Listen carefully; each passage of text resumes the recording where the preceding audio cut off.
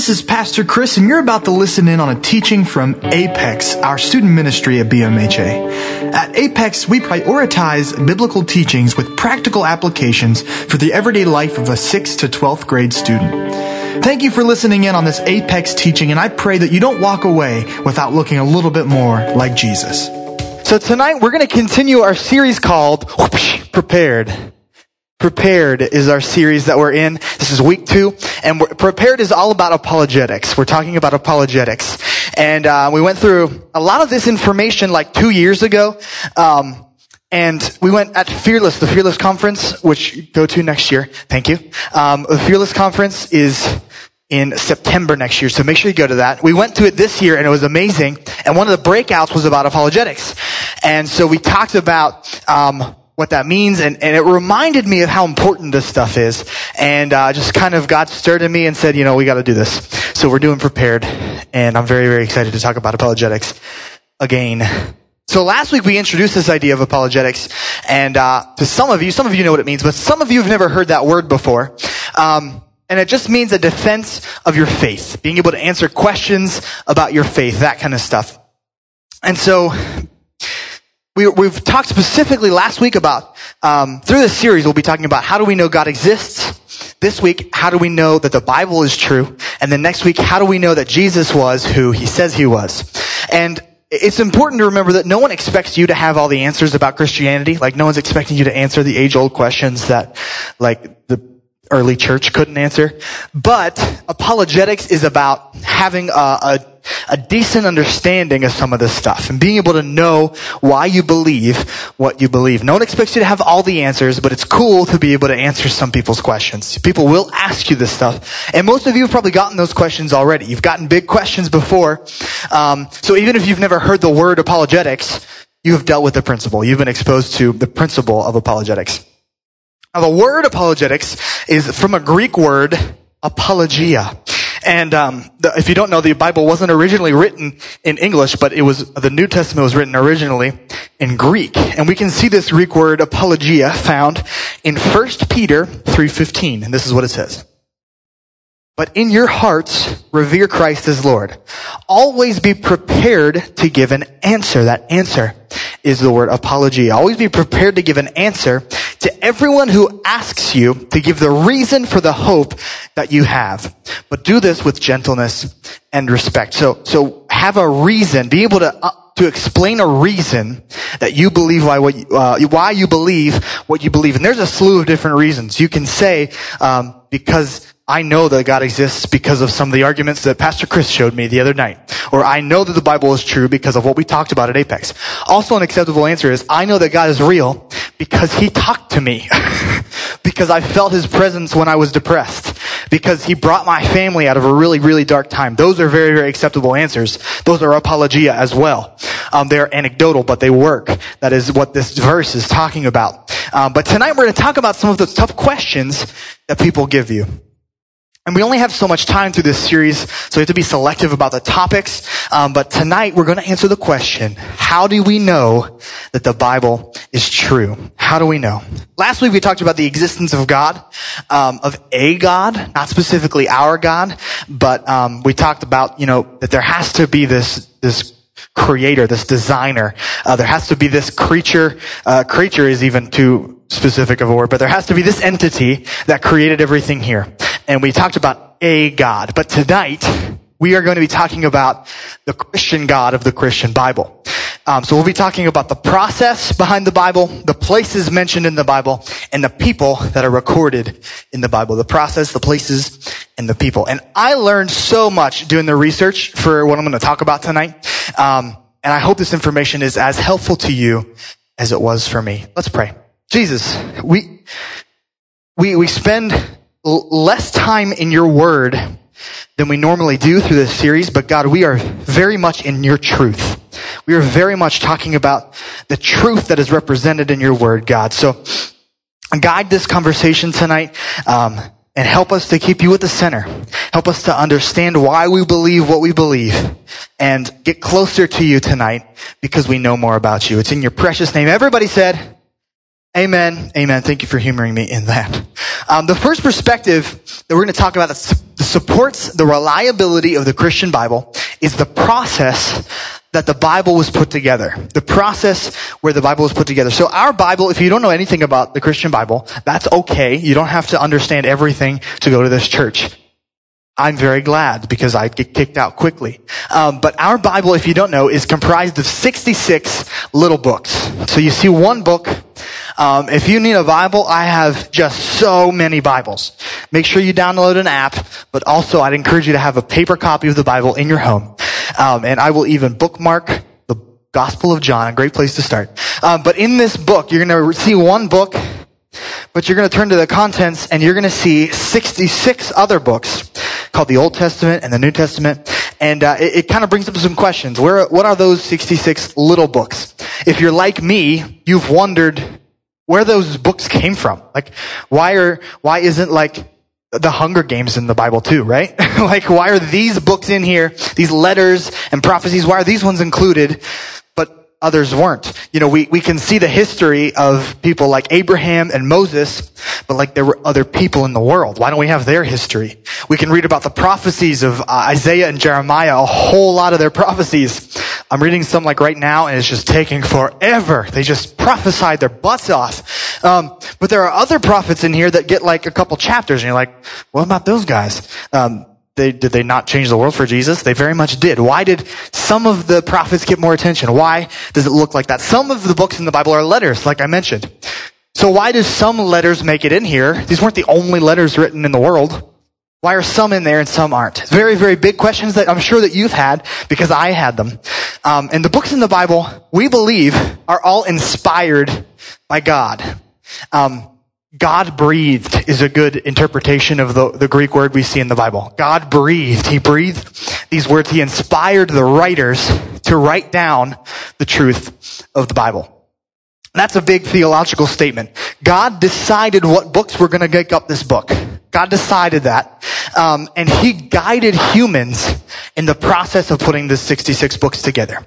The Old Testament was not very controversial. Pretty much people, there's one big controversy about, like the Catholic Bible might look a little bit different. But for the most part in Jesus' time, the Old Testament was understood.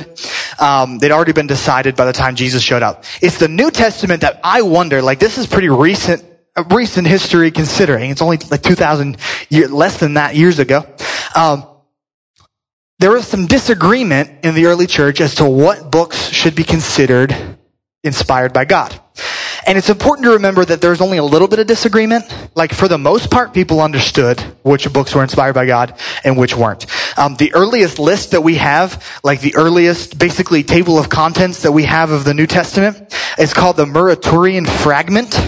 And it's a piece of a document that was compiled in 170 AD. So only 170 years after Jesus, we have the first recorded list, what we think is the first recorded list of the New Testament. And it is the same as ours, except by 5 books.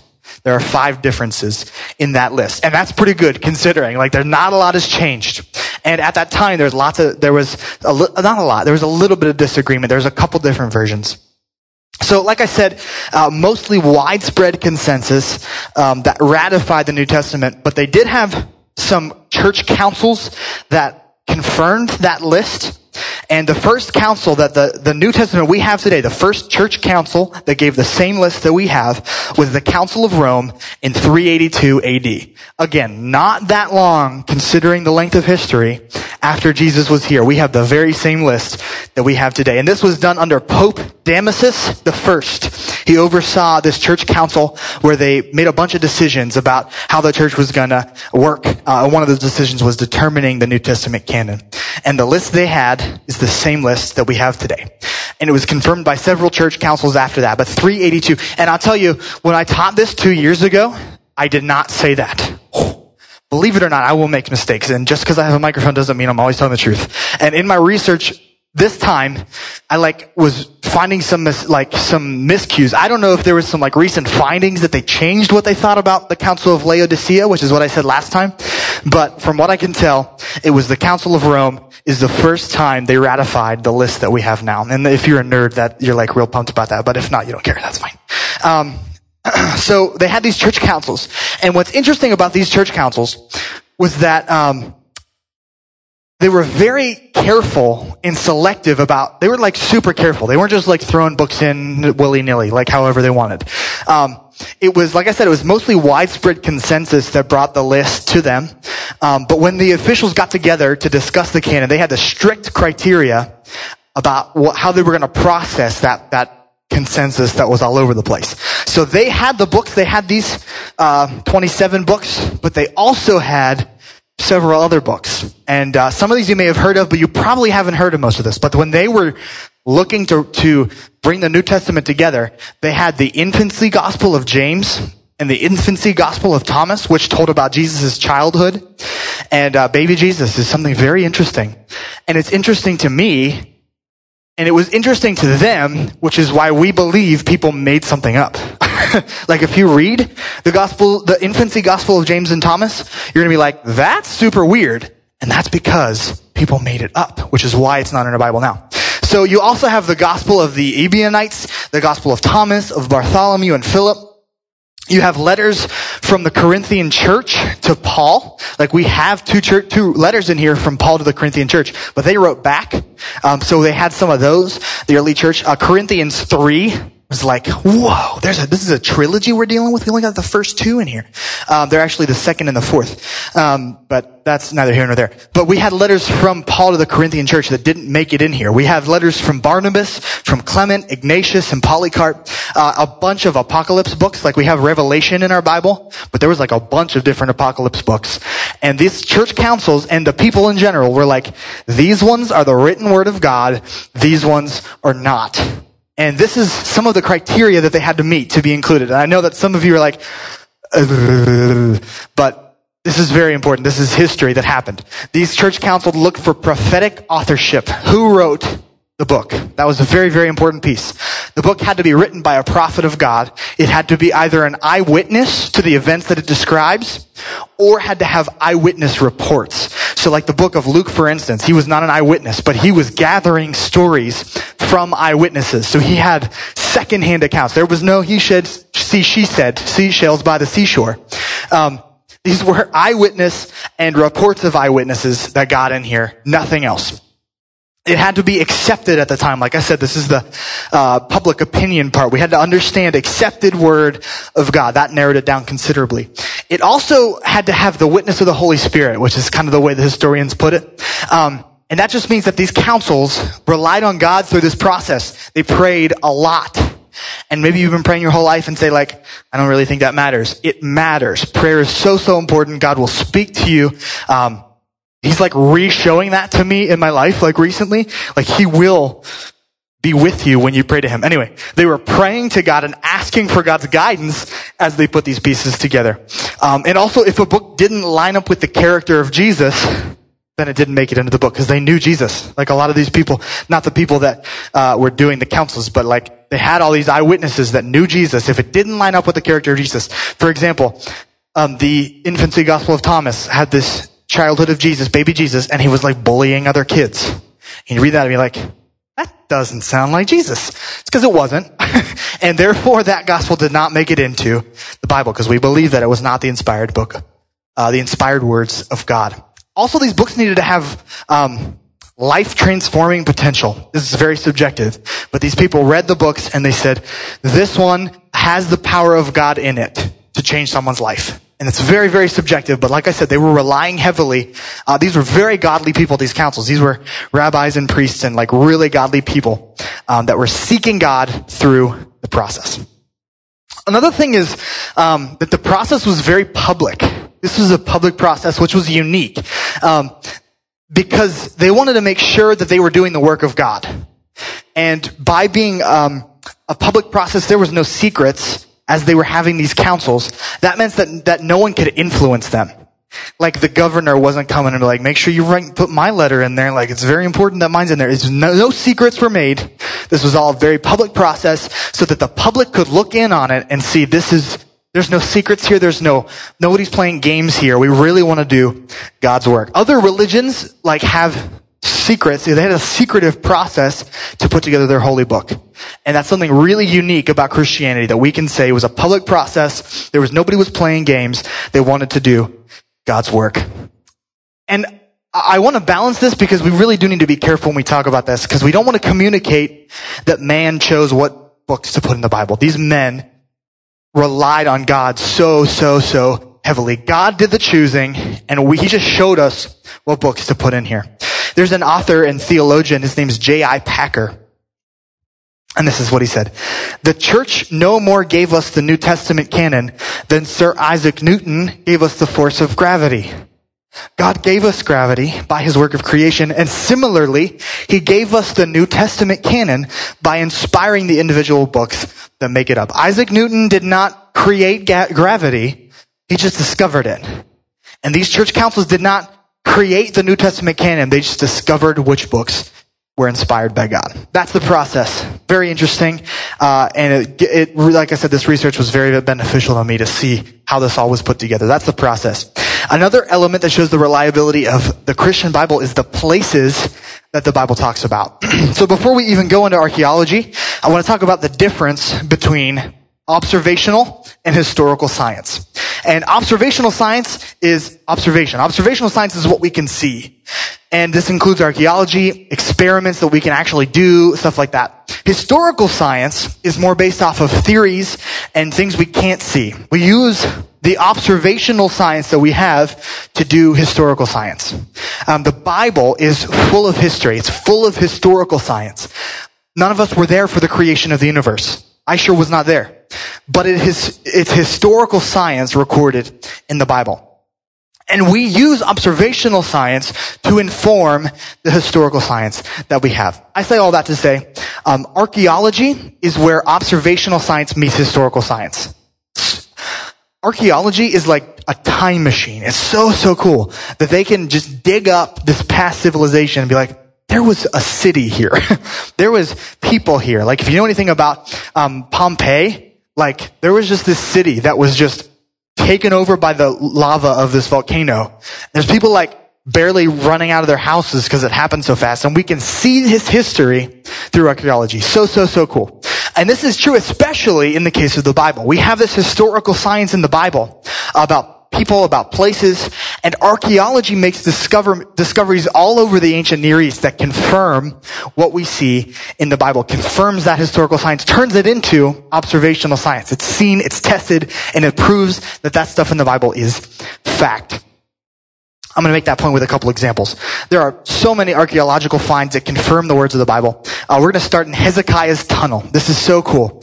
It's in Jerusalem, and it reminds us that even the tiny historical details of the Bible are fact. And in 2 Kings 20:20, it talks about a pool and a tunnel that Hezekiah built. And archaeologists found the pool of Siloam. And this pool was in Jerusalem in Jesus' time. So interesting. But what's cool is they were able to look at the Bible and the location of this pool and find Hezekiah's tunnel based off of where the Bible led them. So cool. So the Bible said, this is where the pool is, and you'll find the wall the tunnel this far away from it in this direction or something. And archaeologists use those details to find Hezekiah's tunnel. So cool. And then there's the Broad Wall in Jerusalem. And this one was also built by King Hezekiah, and it's still in Jerusalem today. Some archaeologists disagreed with the Bible about Jerusalem. And this is an issue, because they were finding some things about Jerusalem that suggested that it was a tiny little town that did not impact the ancient Near East that much. The Bible records Jerusalem as like the hub, the center of the ancient Near East, like a really big deal. And archaeologists were like, this evidence is saying that that's not true. So, they found the Broad Wall of Jerusalem. First of all, just finding it confirmed the Bible. That was super cool. Second, through finding this wall and using some other landmarks that they had in Jerusalem, they could tell how big the city of Jerusalem was. And it was exactly as big as the Bible said it was.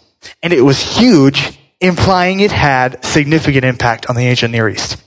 They had to change what they had been observing because they thought they were observing things that made Jerusalem small. But then they found this wall, unlocked some other pieces of the puzzle, and they found, all right, Jerusalem was a big deal, and it confirmed what the Bible said about Jerusalem. We also have the Herodium, and this is a tomb, the tomb of Herod the Great. Herod the Great is not mentioned a ton in the Bible. He's mentioned only in Matthew 2, and he dies right after Jesus is born. Luckily, the Bible is not the only source of history we have from that time. We have other accounts and records, and we know that Herod was a very self-absorbed man. He really, really liked himself. And he was a bad ruler. Most of the people hated him. And like when he died, he ordered like all these men to be killed so that somebody would cry the day he died. And people were like, we're not doing that. That's super crazy. And so everyone didn't really like Herod. But Herod liked himself enough for everyone. So he actually built this giant monument to himself. And he named it after himself and called it the Herodium. So what's interesting about the Herodium is they found the Herodium right outside of Bethlehem. And that's significant because it lines up with the Bible, because Herod in the Bible in Matthew 2 heard about Jesus being born. Now a baby being born, like Donald Trump does not be able to name every baby that was born. Like it was not a big deal. Babies are born all the time. But because we see the Herodium's proximity to Bethlehem, it makes sense that Herod could hear that this baby was born in Bethlehem. If they were across the world, you'd say that never, there's no way that would happen. There was no texting at the time. Nobody sent a snap and was like, yo, this baby in a manger. That didn't happen. So we know that Herod was close to Bethlehem, and that's how he could hear that Jesus was born. It implies, and archaeology shows us what the Bible implies here. We've got the process. We've got the places. And finally, we have the people of the Bible that confirm we can rely on the Bible as real live facts. Now, some people would say that David from the Old Testament was not a real person, that he's just a legend that they made up and put in this book.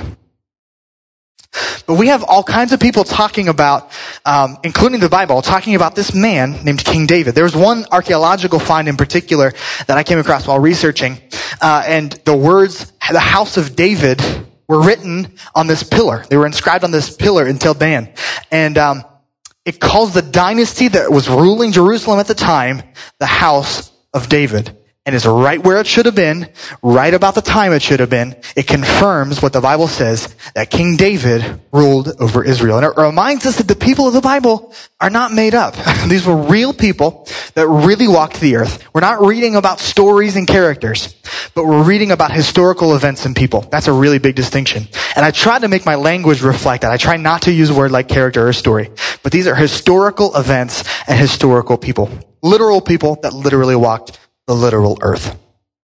So King David is the guy from the Old Testament. If you fast forward like 1,000 years, you're going to talk about Jesus. And how do we even know that Jesus was a real person and not a legend? And there's not much I can say about this. All I can do is tell you about the people that mention Jesus' existence. Remember that the Bible is not the only historical record we have from that time. So we have all kinds of other historical references to this man named Jesus. And one could say that the Bible could not be used to prove Jesus' existence. You could say, whoa, I got this book that talks all about him. But like, I could write a book about a person that doesn't exist and then use it to prove that person exists. That doesn't make sense. So you don't even need this to prove that Jesus was a real person. Let me make a list for you. What's interesting is that there are pagans on this list. And a pagan is just a word used to describe someone who doesn't believe in God. There's many definitions. But people who absolutely hated Jesus were mentioning him in their historical records. They would never do that if he wasn't a real person. So if these people hated Christianity and hated everything that the early church stood for, and they saw people were making up this man named Jesus, they would write down, people are making up this man Jesus. But they didn't. They wrote about a man named Jesus who did miracles. Craziness. So the earliest secular writer we have is Thallus, and he wrote about Jesus in 52 AD. So soon, so close to Jesus walking the earth. And we don't even have solid writings from Thallus, but we have him quoted in other people's writings. And there are also, Pliny the Younger, Suetonius, Tacitus, Mara bar Serapion, plenty more. These words are just gibberish to you, but they are people that wrote about Jesus. There's a Greek guy named Phlegon, and he wrote about Jesus sometime between 80 and 140 AD. And he specifically mentioned Jesus. This is not the Bible. This is a man specifically mentioning Jesus predicting the future. He's talking about a miracle that Jesus performed. Not a Christian talking about a miracle. Again, if this was made up, he would just say, this guy tried to predict the future, but he was wrong. He didn't say that.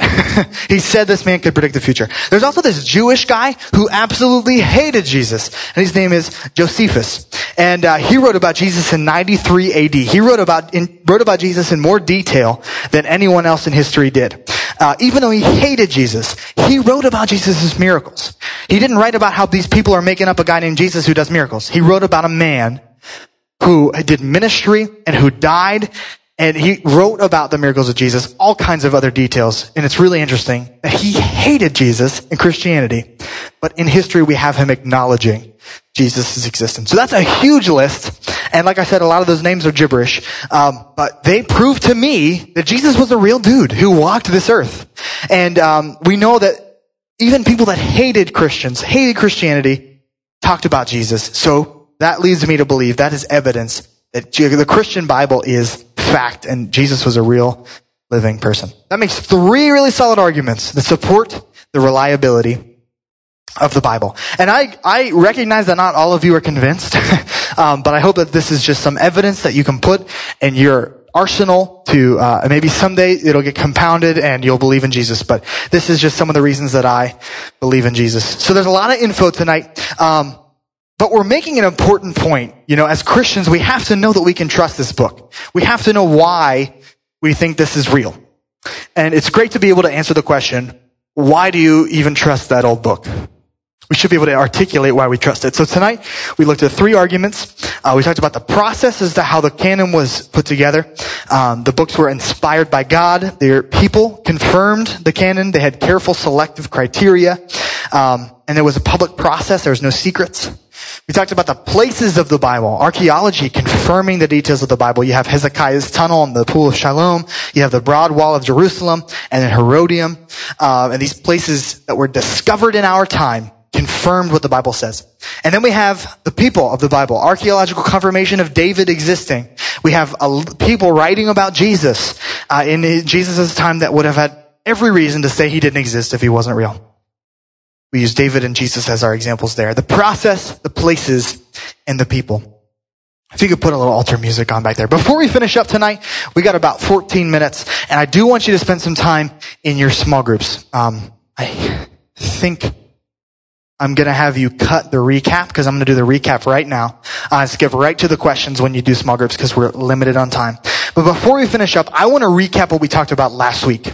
And the reason I'm saying this stuff over and over again is because I want it to stick real bad. So the last week we answered the question, how do we know that God exists? The first thing we talked about was the cosmological argument. It says that nothing can come from nothing. We need a first cause to the universe, and we would say that God is that first cause. Then we talked about the teleological argument that says that we are intelligent creation, and the existence of that requires an intelligent creator. We needed a creator to make us. We talked about evolution extensively and how that we believe in microevolution. We can see that, but it's a process of losing information. So molecules to man, gaining information, we can't see that. And finally, we saw the moral argument. All people are born with this universal morality for the most part, and it points to the work of a creative or of an intelligent creator or designer. So now we can combine those two things, and tonight we've shown that this book is reliable. And I didn't do this last week because we haven't talked about the Bible yet. Last week we're talking about the existence of a God. But if we looked at Genesis 1:1, we see that in the beginning, God created the heavens and the earth. That is the cosmological argument. That is God being our first cause. You can see in Psalm 139, 13 through 14, "For you created my innermost being. You knit me together in my mother's womb. I praise you because I am fearfully and wonderfully made. Your works are wonderful. I know that full well." That is the teleological argument. That shows that God is an intelligent designer that created us. And we can see even the moral argument in Romans 2, 14 through 15. "Indeed, when Gentiles who do not have the law do by nature things required by the law," they just naturally know the law. They are a law for themselves, even though they don't have the law. They show that the requirements of the law are written on their hearts, their consciousness also bearing witness, and their thoughts sometimes accusing them and at other times even defending them. That's the moral argument, plain and simple, in the Word of God. So we can see that the Bible even confirms the arguments that we talked about for the existence of a God, this points to that God being our God, the Christian God of the Christian Bible. Last week at the end, I said that it would be easy to stop here at the end of the information. And that I don't want to do that. And I did that last time and I regret it now. Because of two reasons that I found that apologetics is important. One is that so you can own your faith. So that because you can't coast off the faith of your parents forever. It'll get you by as a kid, but when you start making decisions for yourself, Jesus will not be one of those decisions. You have to experience God for yourself, have an apex moment with God for yourself. And then we talked about asking God, number 2, asking God to give us a burden for people that don't have Him. Break my heart for what breaks yours. That's been my prayer recently. It's so key for this next chapter of Apex. We talk a lot about, being the friendliest place on earth and in an invitation culture, bringing people here to show them the love of God.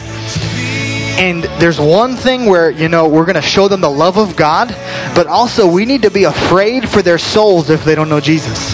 Because we believe in eternal life with God.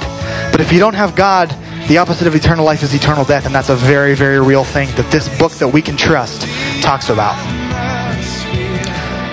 Those are the two things that I really, really want to drive home through this series. And so in your small groups, you're going to talk about one of those things tonight. So I'm going to pray for your conversations when we break up into small groups tonight, all right? Let's pray.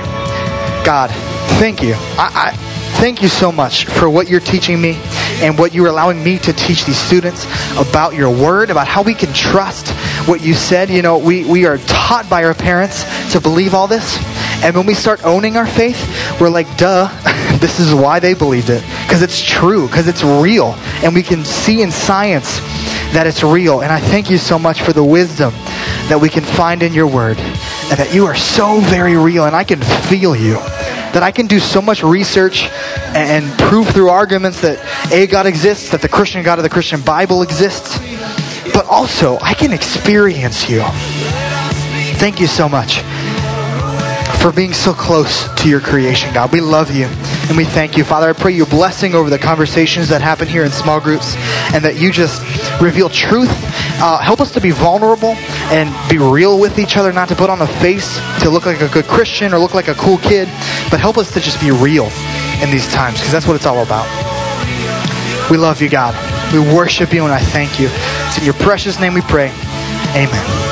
Amen. We love you guys. Thank you so much for coming. If you're a gentleman, stay here in this room. If you're a lady, you can go out that door and you're going to the next building over for your small groups. Thank you. We love you and good night. This is Pastor Chris, and I want to thank you for listening into this Apex teaching. You can find more messages from all of our BMHA pastors at bmha.org. I pray that this message has impacted your life and that you don't walk away without looking a little bit more like Jesus.